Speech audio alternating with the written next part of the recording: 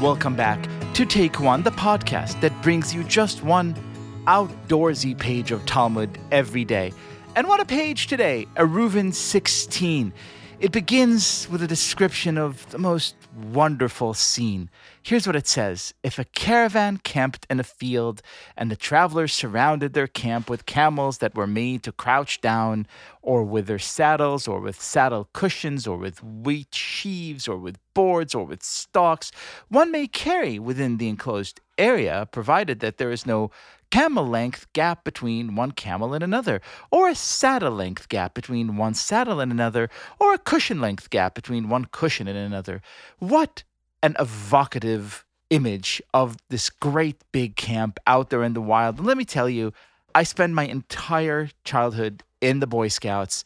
I spent so much time out there hiking and camping in the woods or in the desert. Nothing makes me happier than waking up with sunrise in a tent.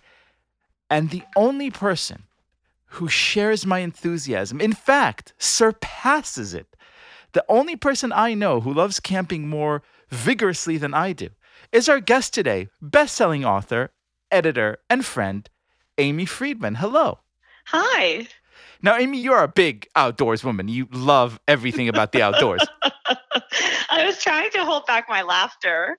Let's put it this way. I was what you would call an indoor child. Born and bred in Queens. Yes. Have you ever actually been camping? Let's start there. Yes, I did go camping. It was probably the worst experience of my life. It was 7th grade, and it was a mandatory camping trip. Why they would do that to poor children, I don't know. Poor in the sense of, unfortunate.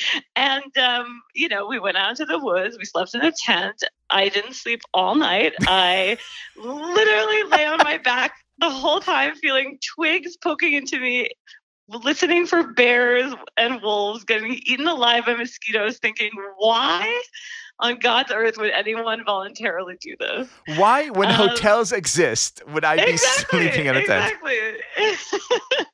And it's interesting to me. I'm sort of a walking Jewish stereotype in the sense of being this indoor city kid.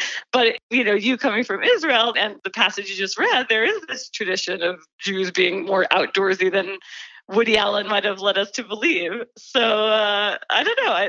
That was always my experience, though. I find the outdoors terrifying, and I hide from them whenever I can. So since that unfortunate night in 7th grade, never again, as we say. As a grandchild of Holocaust survivors, I feel like my family pretty much finished with camps a long time ago. So yeah, that was fittingly. That was the end of that. Now, listening to both the passage that I just read and also, knowing me for a while and hearing all these descriptions of just a great big splendor of the trees and the wind, and it does absolutely nothing for you. I love nature through a window. I really do. I definitely appreciate the beauty of nature if I am in a nice, hotel room with a lovely view of a lake, and I can sit there with my book and read. I definitely see the appeal. And I will say now, having been in quarantine in New York City for, 5 months or whatever, I definitely find myself craving nature more than I ever did, probably. And by nature, you mean the bodega around the corner. Exactly. Well, I am lucky to live not too far from Central Park, so that's been my dose of nature, if you want to call it that. I actually love Central Park because you can see the buildings above the trees, so you know that you're not too far gone. And if you really need to escape nature, it's just a quick trot out to Fifth Avenue or wherever it is that you would have. Exactly. Now, my husband is much more. My husband actually did take me on a hike once, which I think of as adjacent to camping. And it was not an easy experience for either of us, but I did do it.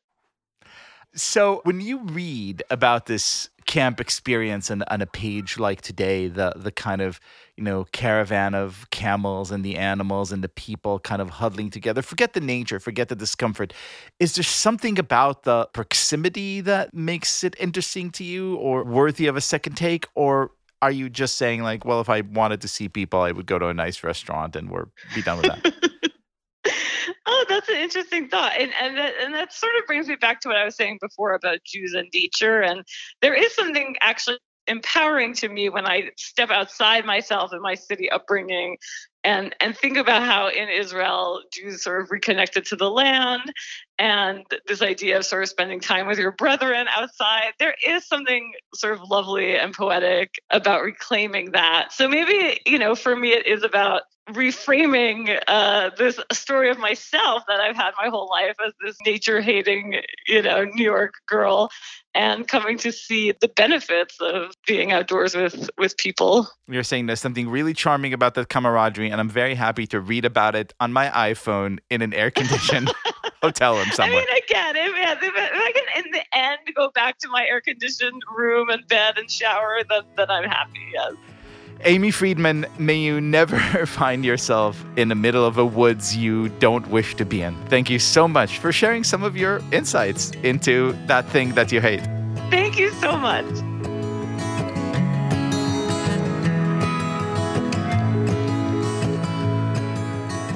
This has been Take One, a production of Tablet Magazine. If you enjoy this show, please go and rate and review us on iTunes or whatever platform you use to listen to podcasts. Each week, we'll be releasing new episodes, Monday through Friday, covering the entire weekly portion of Daf Yomi. I'm your host, Leah Leibowitz. Our producer is Josh Cross, and our editor is Paul Ruest. For more information, go to tabletmag.com/takeone or email us at takeone@tabletmag.com. I hope we've made your day a little bit more Talmudic, and we'll see you again soon.